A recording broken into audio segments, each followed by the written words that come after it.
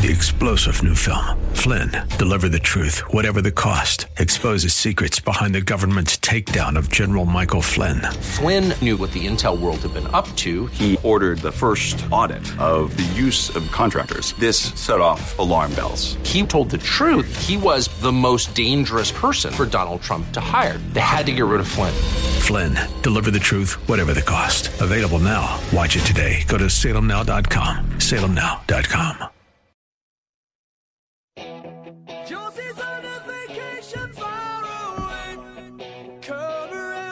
Welcome back to the Seth Leibsohn Show. It's a delight to bring back our dear friend Brett Johnson. He is a partner with the Snell and Wilmer Law Firm based here in Phoenix, offices around the country. He gives us our constitutional update every week. Brett, thanks for joining us again.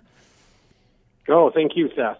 You know, the progressive and the woke and just the currents of our time really make a lot of creative opportunities for the law. And boy, I'll tell you, there's a lot going on that we probably never saw coming 10 years ago or could train for. And you're good at distilling some of this for us, a lot of this for us. Tell us about this interesting case. Set it up for us and tell us about this interesting case involving the Equal Employment Opportunity Commission, a case out of Tennessee that our Attorney General here in Arizona is involved in as well. Yes, thank you, Seth. And it is interesting. And some of the legal theories that are being used haven't been used in a very long time. Yeah. So it's kind of nice to get. I'm kind of an originalist guy, and so when we go back to what the actual meaning of the Constitution is.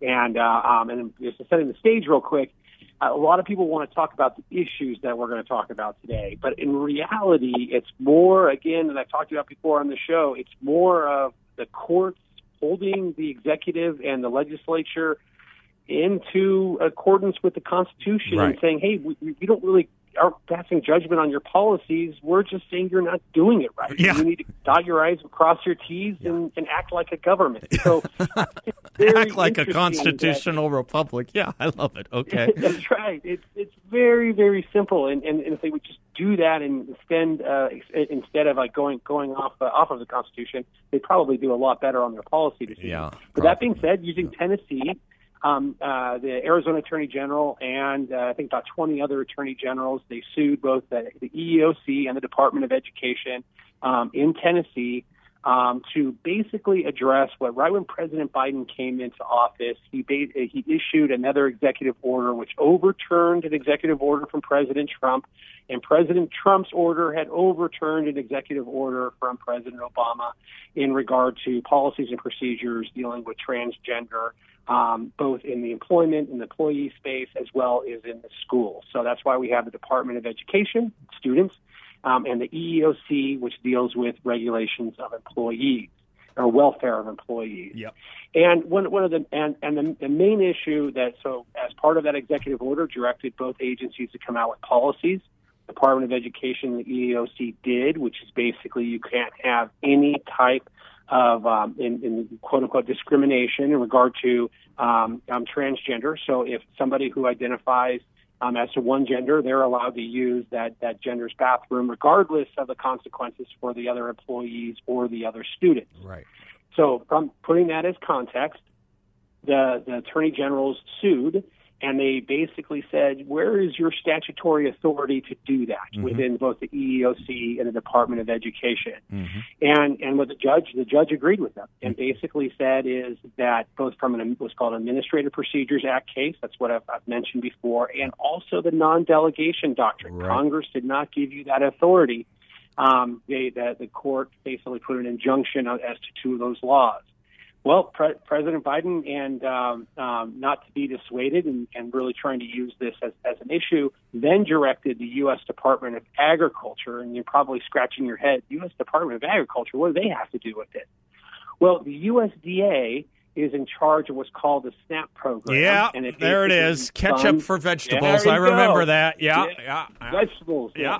And they give about 30 million children across the nation either breakfast or lunch or both in schools, both private schools as well as public schools. So parochial schools can qualify for this funding, and basically used everything that was overturned by the judge and said, if you want our money for the food for these 30 million children, you're going to now have to do these policies and procedures. So last week, the Attorney General again sued in Tennessee, obviously Tennessee being a now favored state, and are looking to basically put a hiatus on that law too. So it's going to be interesting. But again, this really isn't.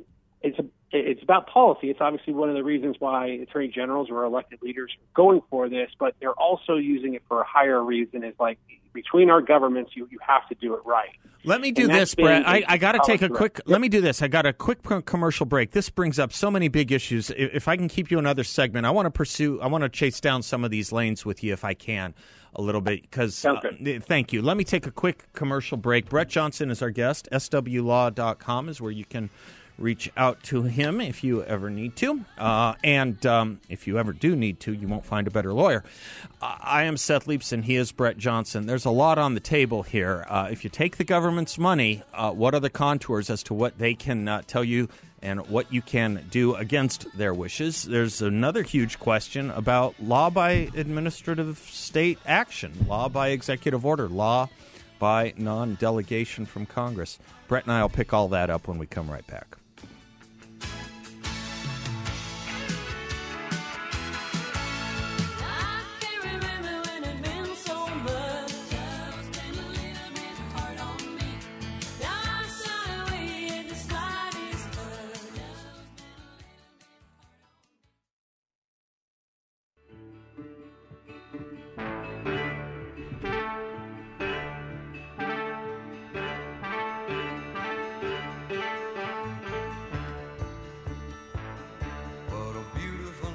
Welcome back to the Seth Leibson Show. Brett Johnson from the Snell and Wilmer Law Firm is our guest, bringing up a lot of interesting issues on a case out of Tennessee.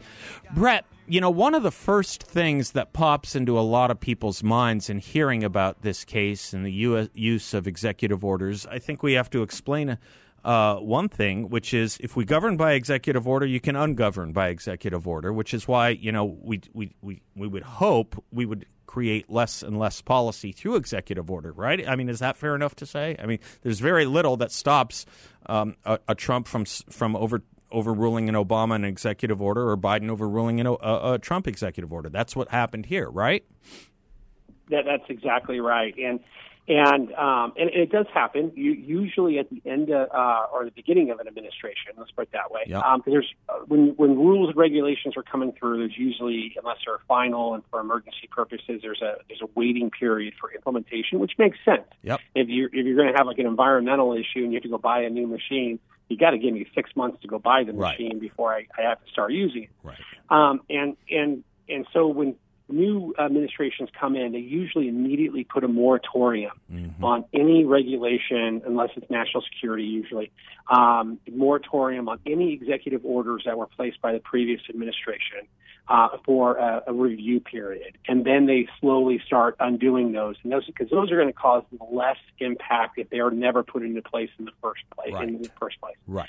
But then they start reviewing the other ones, and in this case was the President Obama one on Title IX applying to schools, with transgender allowing them sports in schools and bathrooms, and President Trump revoked that one. And actually that case was in the middle of a lawsuit, ironically. And it's always interesting when there's a change of administrations, because the Department of Justice says, yesterday I was on this side and now I'm on that side. Right. So right, exactly. It's always good. And that's just kind of how our system is. But executive orders, you got to remember, executive orders are based on either statutory authority that was given to the president, the executive by statute, or their inherent ability under Article 2 of the U.S. Constitution. They say this is my right. Right. So again, whatever that new executive can do, they can overturn. But it's really not a good way of governing. I think most people would appreciate that, is especially in the modern era where the impact of a law might not be felt for 4 or 5 years, or the impact of an executive order. That's right. So it's one of those ones that are frowned upon. But now, one of the things that could stop it in a case like this is actually a question. I shouldn't say it so declaratively. Couldn't one of the things that stops this kind of chaos? I think that's a fairly neutral word for what's going on here when we switch laws on big issues between administrations. would be Congress weighing in on this, right? If Congress passed a law, an executive order, I think I'm right, typically can't overrule or can't overcome congressional legislation, right? Or congressional and passed legislation, yeah, right? Right. Well, yeah. I mean, many presidents have tried, and they usually get sued because of it, right? Right. But you're absolutely right. And one of the problems, not only at the federal level and at the state level, and sometimes even at the municipal level, some of these laws that are going through are just so big and voluminous and trying to capture, because you're trying to make Senator Manchin happy or Senator Sinema happy, and so you're throwing things in, and you're not able to really kind of stay on topic and give really clear guidance because you're trying to cram so many things in. And because of that, when you have that ambiguity, agencies like the EEOC and the Department of Education are able to say, hey, I'm going to use that ambiguity, which is also part of the test. I won't bore you, but then basically say this is what Congress meant to give me the authority, and try to make that argument. And this Supreme Court has really walked back that deference to the agency in making those kind of determinations. Brett, the other question I would guess that would come up is if you are a transgender person, employee of a school system that takes federal money, what you want to sue on a policy, what are you looking at in the Constitution to claim a violation of your constitutional rights? I mean, are we just adding everything to the 14th Amendment these days? There's no transgender protection under the Civil Rights Act, I don't think. No. So they are. It's still tied to the civil. It is still tied to the Civil Rights Act primarily, which then is tied to the 14th Amendment. The 14th Amendment. If a person is feels like a policy is actually hindering one of those rights, that's how they would bring it as what's called a 1983 claim. My civil rights are being violated, and so then they try to use those nuggets. Now, of course, after the recent Boggs opinion by the Supreme Court, the right to privacy, which it was I don't want to say removed, but definitely not read into the Constitution any further, and for which some of these laws were based upon, are going to be tougher. So don't forget though, and obviously this case that we're talking about, the EEOC, Department of Education, and the USDA case. So Congress always has the power of the purse. Yep. Always. Yep. And so that is going to be the one constitutional hook is that if you don't want our money, then you don't have to follow our policies. But if you want our money, you're going to have to deal with the strings that are attached. And regardless of you're Republican or Democrat or which way of your judicial philosophy, that's kind of like an unwritten, golden standard where nobody really objects to it when the money's tied to it. And Congress is speaking, not the Secretary of the Health and Human Services. Right. Congress is tying that to money, that policy to money. They're able to do it. Yeah, this goes back, a long time. I guess the first time I was made aware of that whole thing, we were both young, had to do, I think it might have been an Elizabeth Dole case in the Reagan administration. It had to do with, I think, transportation funds and speed limit laws, right? Yeah. It is the reason why you have to be 21 years of age to get alcohol. That's it. That's what it was. Okay, that's exactly. That is, and so South Dakota sued and said, hey, listen, if you're in the military and you're good enough to serve in the military at age 18, you're good enough to be able to buy a drink. That's I'm kind of aligned with some of that philosophy, having been in the military. But they said then absolutely, South Dakota, you can be that way, but you don't get the federal money for transportation. For a case that I was involved in when I was actually in the service, it's called the Solomon Amendment case, and it was against Yale University, which is the main universities who take hundreds and hundreds of millions of dollars of federal money every year, not for tuition, but for research and grants. Yep. And it said, listen, if you want our money for these great projects, you have to let our recruiters on campus so we can recruit the best and the brightest. That's right. That just goes all the way back to the founding of our country.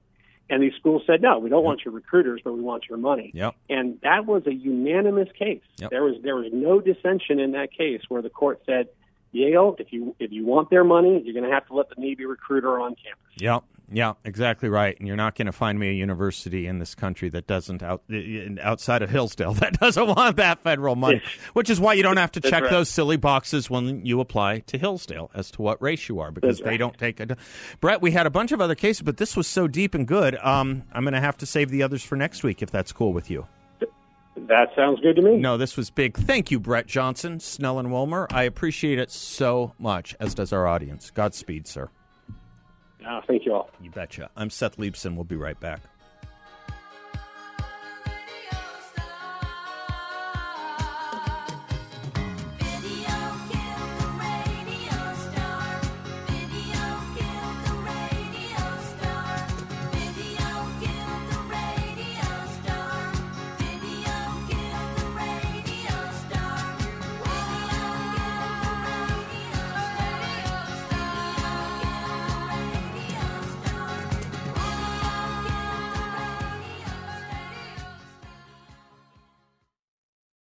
Three-star General Michael J. Flynn, head of the Pentagon Intelligence Agency, knew all the government's dirty secrets. He was one of the most respected generals in the military. Flynn knew what the intel world had been up to. He understood its funding. He ordered the first audit of the use of contractors. This set off alarm bells.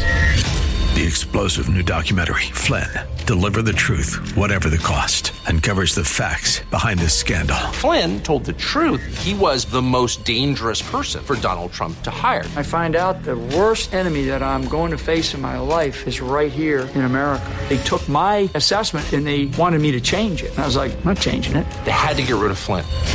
With in-depth interviews, archival footage, and never-before-seen personal records of the man behind the headlines. I just felt like I was drowning. Flynn, Deliver the Truth, Whatever the Cost. Available now. Watch it today. Go to salemnow.com. salemnow.com.